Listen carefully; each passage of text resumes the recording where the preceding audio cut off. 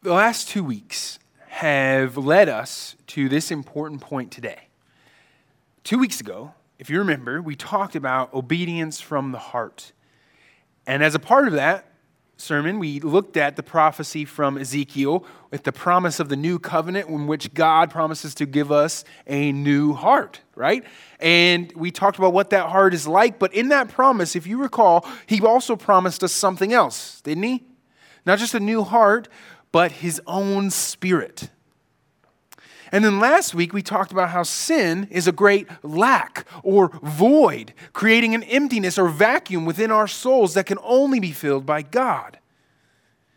And so today, in Romans 7, we will talk more in depth about where both of those messages were leading, to our being filled by God, the Holy Spirit, and then serving in this new way of the Spirit, living and walking by the Spirit of God.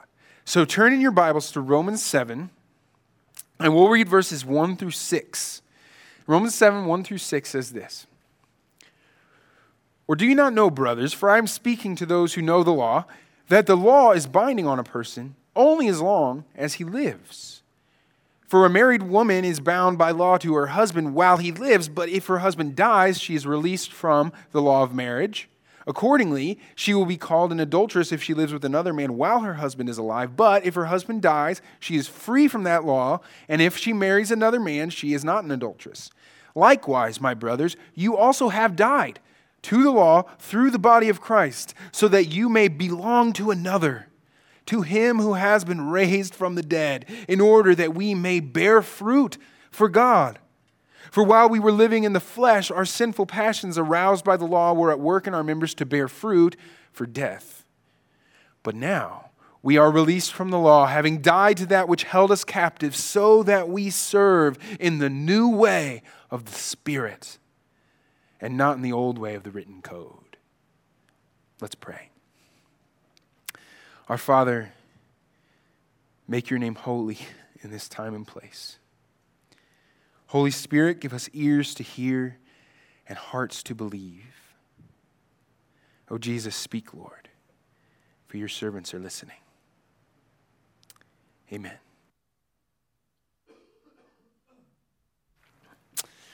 Got a few coughs in me, so don't be distracted by that this morning.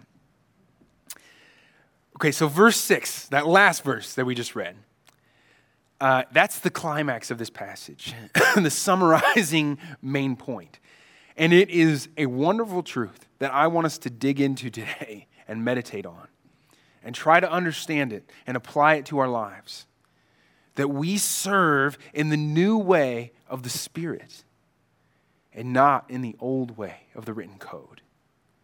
We have a new way of relating to God, of serving God, the way of the Spirit, the Holy Spirit way of life, a lifestyle, a conduct, a way of living and acting in this world that is guided by and governed by and sustained by the Spirit of the living God.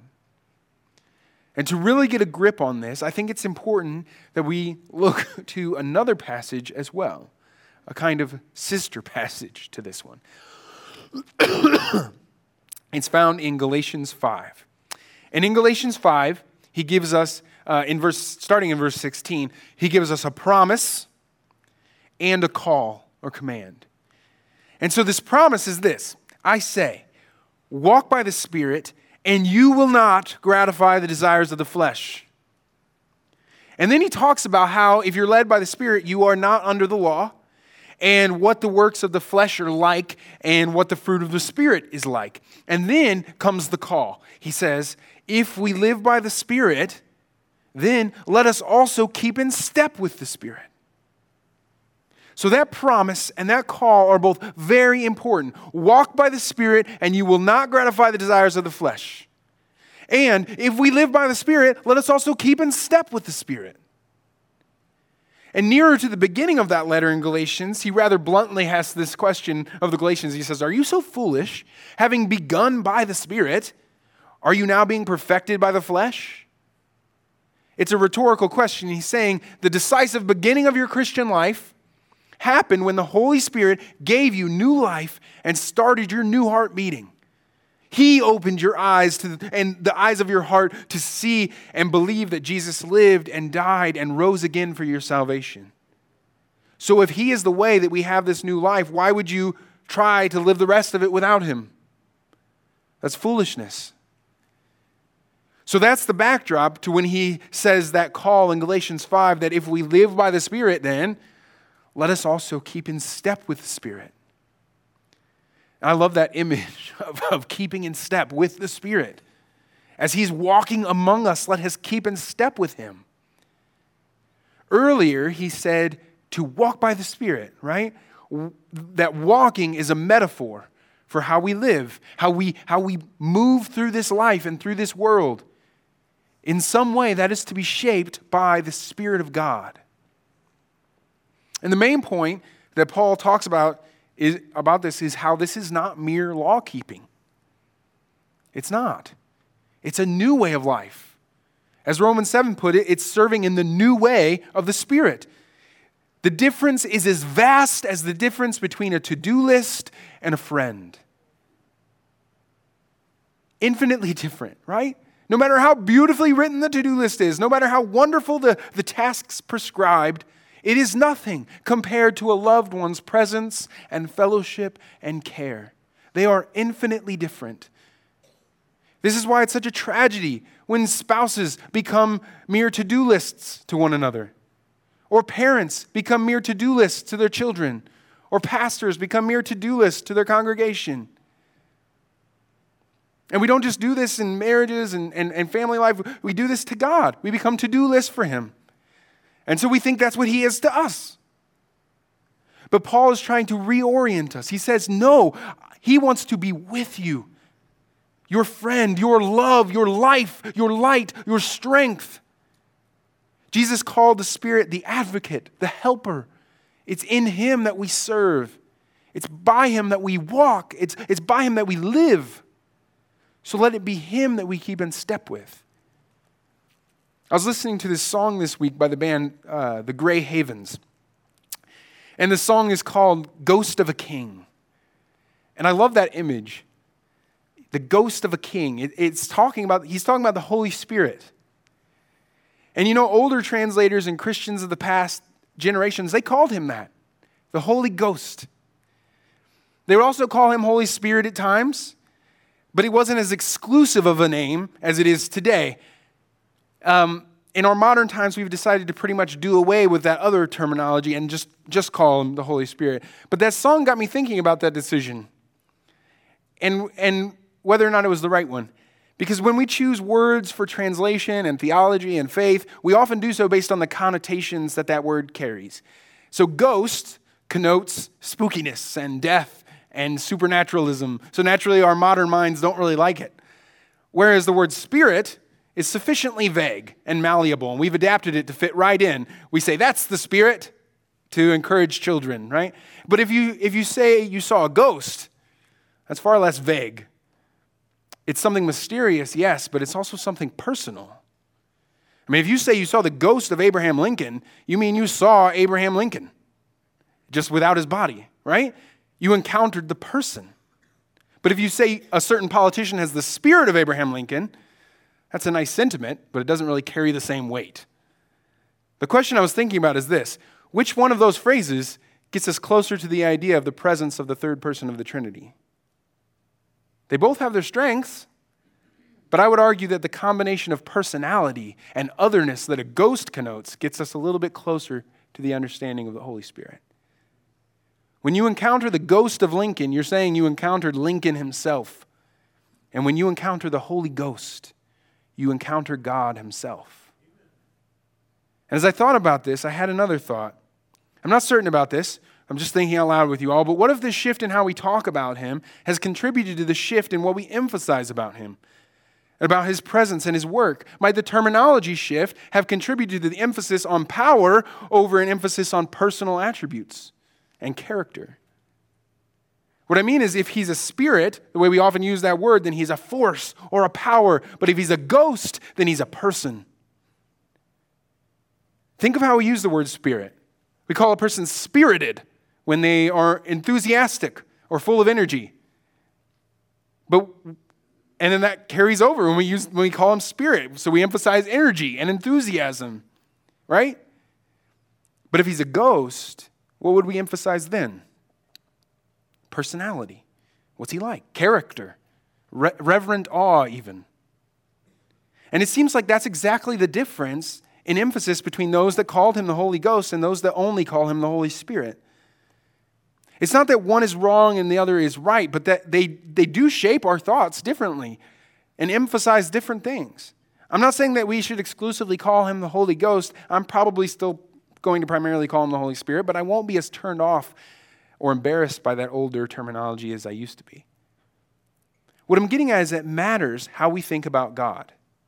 As C.S. Lewis once said about calling God Father rather than Mother, he said, image and apprehension are in organic unity, meaning the images we use to describe they actually shape how we apprehend or understand a thing. We would think very differently about God if we called him Mother rather than Father. And the same is true about Spirit. I just want us to be mindful that not all of our modern ideas of Spirit are particularly helpful or healthy in this regard. He's not merely a force or a power, he is a person. And as such, he has a personality involving character attributes and relationships and desires and emotions. So when he lives in you and with you, he goes about his life and he being himself, and he brings you with him. He relates to Jesus and magnifies Jesus because he loves him. He unites you to Jesus because they are one.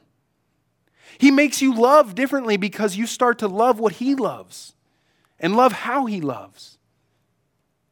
And his personality begins to shape yours. He is patient. He is kind. And as he lives in you and with you, you begin to be patient and kind like him. What we call the fruit of the Spirit are really what theologians call the communicable attributes of God. I remember one of the first things I learned and studied as a Christian was the attributes of God. My Sunday school teacher, Casey Lawson, when I was a teenager, my brand new Christian, he was taking us through this systematic theology book, and he started with the attributes of God.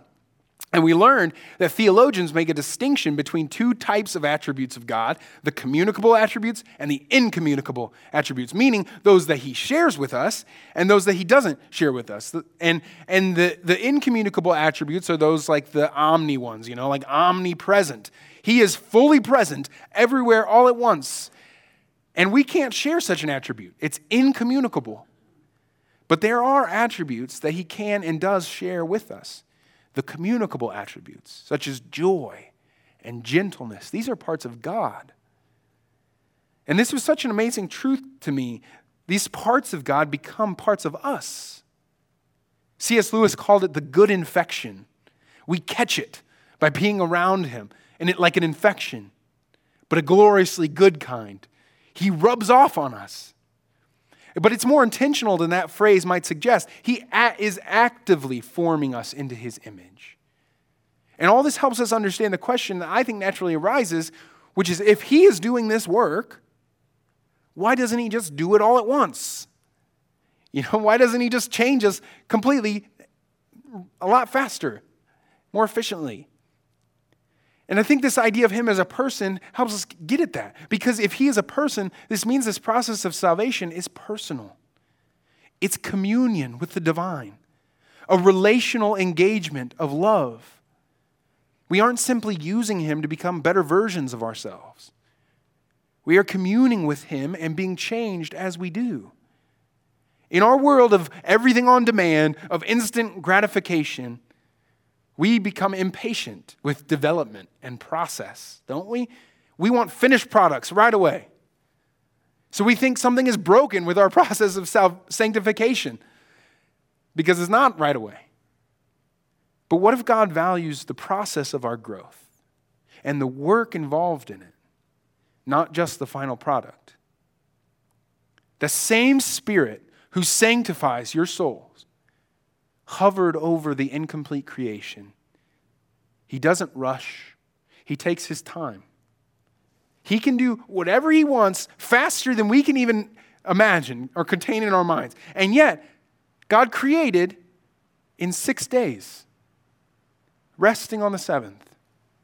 He didn't rush to the finished product, but delighted in the process of creation, even lingering over his work of the day and calling it good. And we, as his most prized creation, we're not just made from nothing in a blip, were we? No, we were crafted from the dust and breathed into life. He doesn't just do things instantaneously the way we modern Westerners would if we were him. He seems to enjoy and value the process of making and remaking. Far from anxiously or angrily fretting about that process, he desires and delights in the development as well as the destination. I loved reading about the artist's work, Makoto Fujimura. He was writing about his work. I loved hearing him talk about it in his book, Art and Faith. And he reveals that he has this process where he enjoys it. He revels in that process of learning and leaning on God while he makes art. He says, if God is self-sufficient and Jesus was God's only son, then Jesus did not need us, nor did he need to weep over us. Jesus' love extends beyond the utilitarian need to survive or our pragmatic need for a savior. Jesus' tears are gratuitous, extravagant, and costly. My art imitates this through the use of expensive materials, minerals, gold and platinum, and reliance on slow process that fights against efficiency. I like to he's fighting against efficiency. The Nihonga is the name of the Japanese style of painting that's the lineage of his approach to art. And he uses paints that he has to make himself. He spoke of one project in particular where he's making one painting for each of the 150 Psalms over the course of a decade.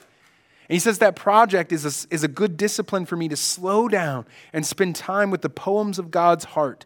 I'm using materials that require me to slow down. Sumi ink, sticks made from pine shoots that I must rub against a stone for more than an hour.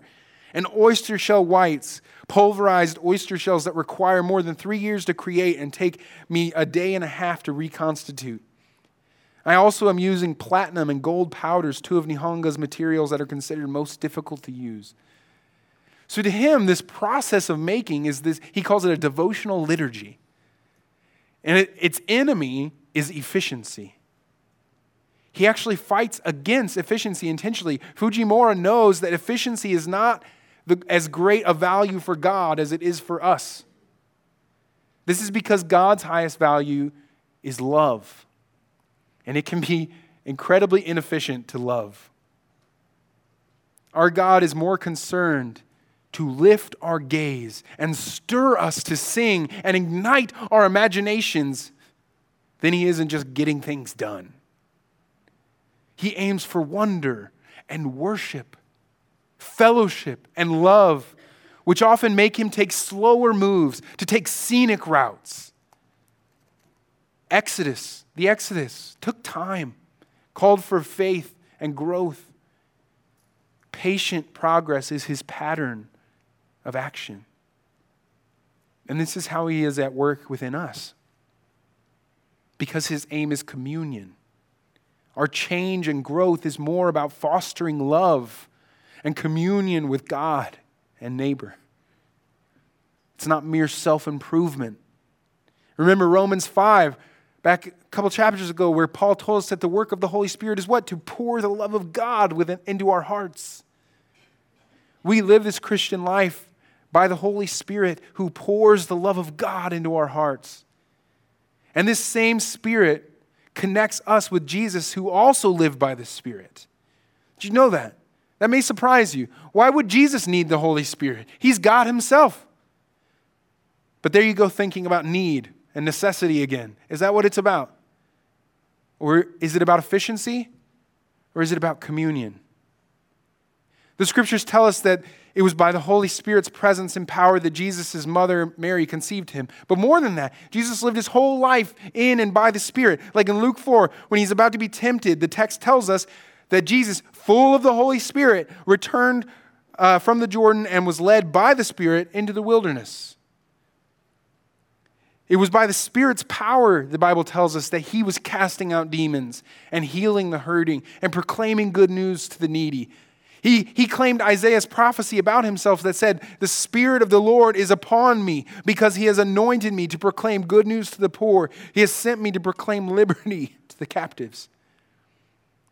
And when Peter tells Cornelius about Jesus in Acts 10, he points this out. He says, God anointed Jesus of Nazareth with the Holy Spirit and with power. And he went about doing good and healing all who were oppressed by the devil, for God was with him. Hebrews 9 tells us that when Jesus offered himself up in death, he did so through the eternal Spirit. And Romans 8 tells us that the Spirit who dwells in us is the Spirit that raised Jesus from the dead.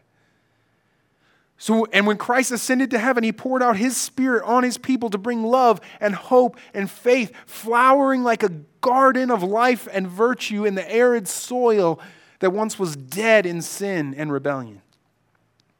We are his people, united to him by his Spirit, to freely live and love in him, and in his love, growing in grace and truth, communion and completion.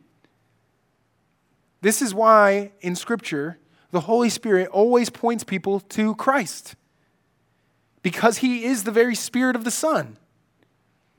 J.I. Packer in the 80s wrote a book called Keep in Step with the Spirit. And one of his points in writing that book, one of his reasons one of the points he was making was to caution in his incredibly clear and winsome way. I love J.I. Packer. But so there was some expressions of what he called the charismatic tidal wave that broke over Britain in the 60s, among which there was such an emphasis on the Holy Spirit that at times it appeared to encourage people to downplay or ignore the person and work of Christ. People were claiming experiences that didn't point to Christ, but instead pointed to the Holy Spirit alone, or worse, to the experience alone. But he wanted that to be understood that a true sign of the Holy Spirit's work is the exaltation of Christ, because that's what he's all about. And this is an important point not just for controversial church movements, but also for our own lives. As we seek to serve in the new way of the Spirit, what is the way of the Spirit? It's the exaltation and communion with Jesus Christ. Remember, the Spirit is a person of unimaginable love, eternal love, unquenching, unceasing affection shared with the Son. It is this person who lives in us. To keep in step with him, then, is to be utterly devoted to Jesus Christ. To let the fire of his love for the Son kindle our own affection and love for Jesus. His aims become our aims, to see Christ magnified. The Spirit is united to Jesus. They are united by virtue of being of one substance, co-eternal in majesty. And as we are filled by the Spirit and enlivened by him, we too are united with Jesus in his life and in his death. His life is really our life. And his death was a real death for us. That's what this text in Romans 7 is saying. Paul says, he compares it to the death of a spouse. Our death with Jesus is as real as the death of a spouse. When a spouse dies, we are no longer bound to them by marriage. That's the only honorable way for a marriage to be ended. And it really does undo that bond forever. And in the same way, when we died with Jesus, it undid the bondage of the law and gave us a far more liberating and life-changing and gloriously joyful way of serving God. Serving in the new way of the Spirit. And believing this, it takes imagination. Imagination is not only made up things. I actually do like the phrase make-believe, though, because it's what you're doing, making yourself believe. Your imagination, though, is a mighty tool for good and for evil. It's a faculty that's too often forsaken or abused. But we can and should practice imagining things that are actually true. For instance, if during the week I know for a fact that Audrey is at home working, it doesn't make it false if I imagine her there. It can make me feel connected with her, to use my imagination and think of what she is doing. It can make me feel connected with her, to use my imagination to see her. It won't be a perfect reality, but it's a lot closer than not thinking of her at all or in some vague, unimaginative sense. What I'm getting at is, don't think when I say, because I'm going to say it a lot, when I'm talking about using your imagination, I'm not saying it's not real. I believe you need to use your imagination to walk by the Spirit. We use our imaginations no matter what. It's a beautiful and unique way that God has made us as His images. And many people and spirits want to capitalize on it for their ends. When people say, I can't help it, I can't help thinking about a certain thing or thinking a certain way, and in one sense they're right. We can't always help what images flash on the screen of our imagination, but we can help what stays on the screen. What we linger over, what we dwell on. We can change the channel of our imagination. We can choose what story we are living out by the Spirit. Our God is infinitely creative. He created butterflies and waterfalls from His imagination. And the doctrine of the indwelling of the Holy Spirit means that the mind of the most gloriously creative imagination is active and in conjunction and union with our own mind. We can imagine the world in our lives as they are not yet and strive to bring about what we've imagined into being. But we can also imagine what is really true, but is not present to our senses, and then live in accord with that reality. Let me give you two things I imagine as I strive to walk by the Spirit. First, I imagine my life as a story. It is. And God is the author. He is. And I am a character. I am. These are all true, but I imagine it. Even now, I'm in a scene. This is indeed the truth. There are ways of talking about life as a story that are ego-inflating and self-indulgent. I know that. I know a few narcissists out there who truly think that they are the main character of the story of the world, but I don't think that's most of us. I think most of us don't think of our lives as stories at all. And because of that, we undervalue them. Or if we do, we think of ourselves as minor characters whose actions and reactions are of minor consequence. But let me give you a different way of thinking about it. This image was given to me by N.D. Wilson, and because it's been of such a help and inspiration to me personally, I'm going to read you a lengthy couple quotes, but they're wonderful, okay? He says, "Clear your throat and open your eyes. You are on stage. The lights are on. It is only natural if you're sweating, because this isn't make-believe. This theater is for keeps.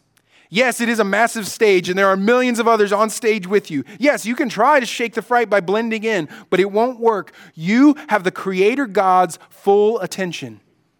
As much attention as He ever gave Napoleon, or Churchill, or even Moses, or billions of others who lived and died unknown, or a grain of sand, or one spike on one snowflake. You are spoken. You are seen. It is your turn to participate in creation. Like a kindergartner shoved out from behind the curtain during his first play, you might not know which scene you are in or what comes next, but God is far less patronizing than we are. You are His art, and He has no trouble stooping. You can even ask Him for your lines." I love that. You can ask Him for your lines. You can. He has no trouble stooping. He has stooped. Christ has stooped to become one of us. The Spirit has stooped to fill us. He is deeply invested in your story. Earlier in that same chapter, Wilson said this. He said, "Understand this. We are both tiny and massive. We are nothing more than molded clay given breath, but we are nothing less than divine self-portraits, huffing and puffing along mountain ranges of epic narrative arcs prepared for us by the infinite Word Himself. Swell with pride and gratitude, for you are tiny and given much. You are as spoken by God as the stars. You stand in history with stories stretching out both behind and before. We should want to live our chapters well. But doing so requires that we know the chapters that led up to us in our time, in our moment. It requires that we open our eyes and consciously begin to shape those chapters that are coming after."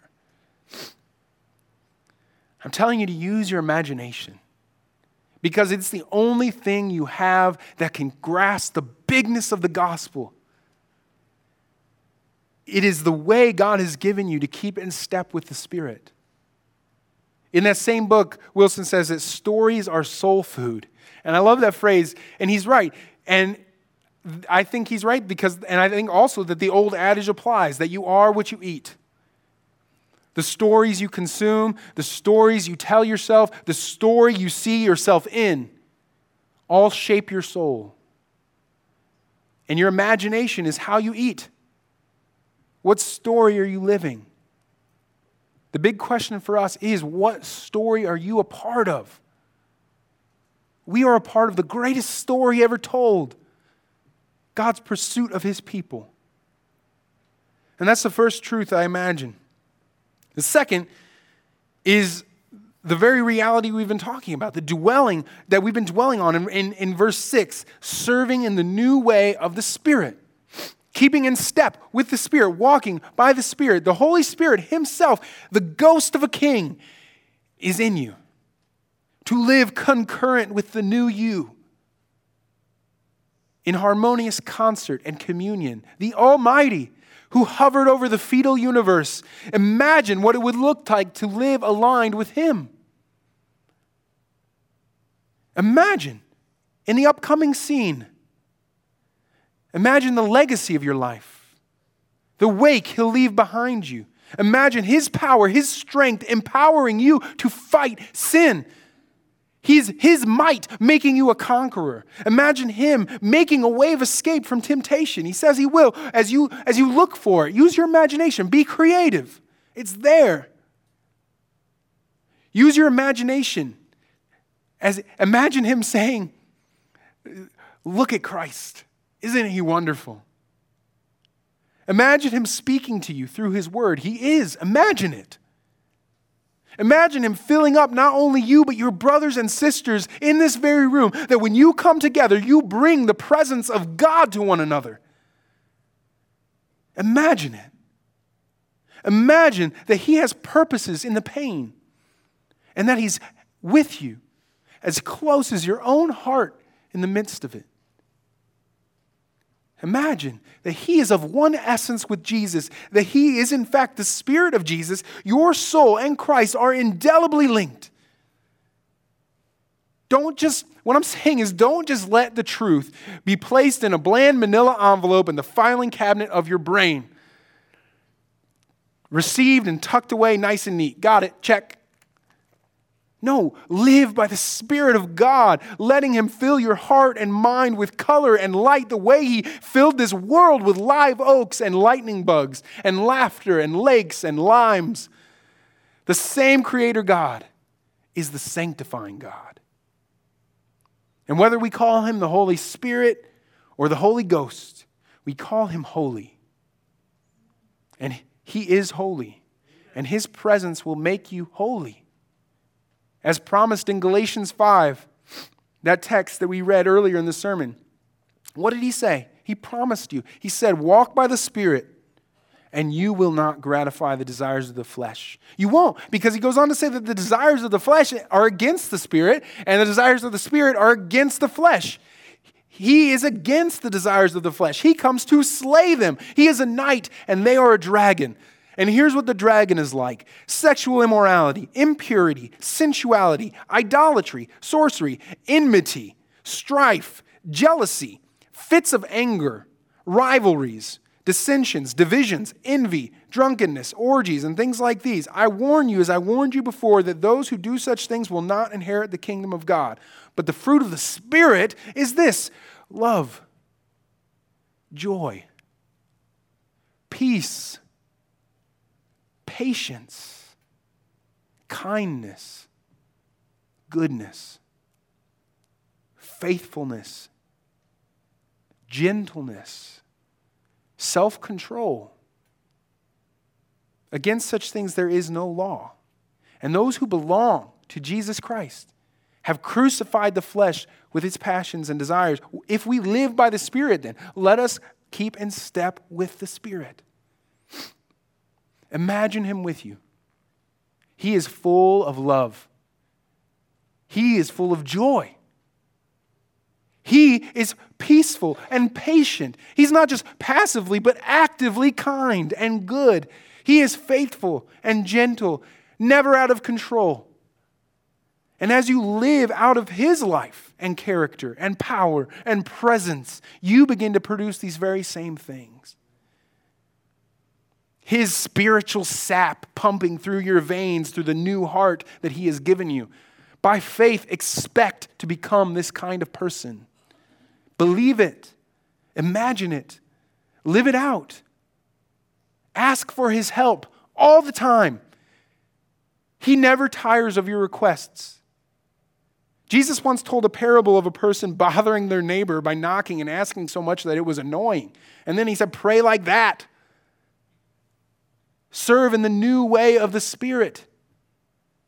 I want to close by sharing 2 poems with you guys.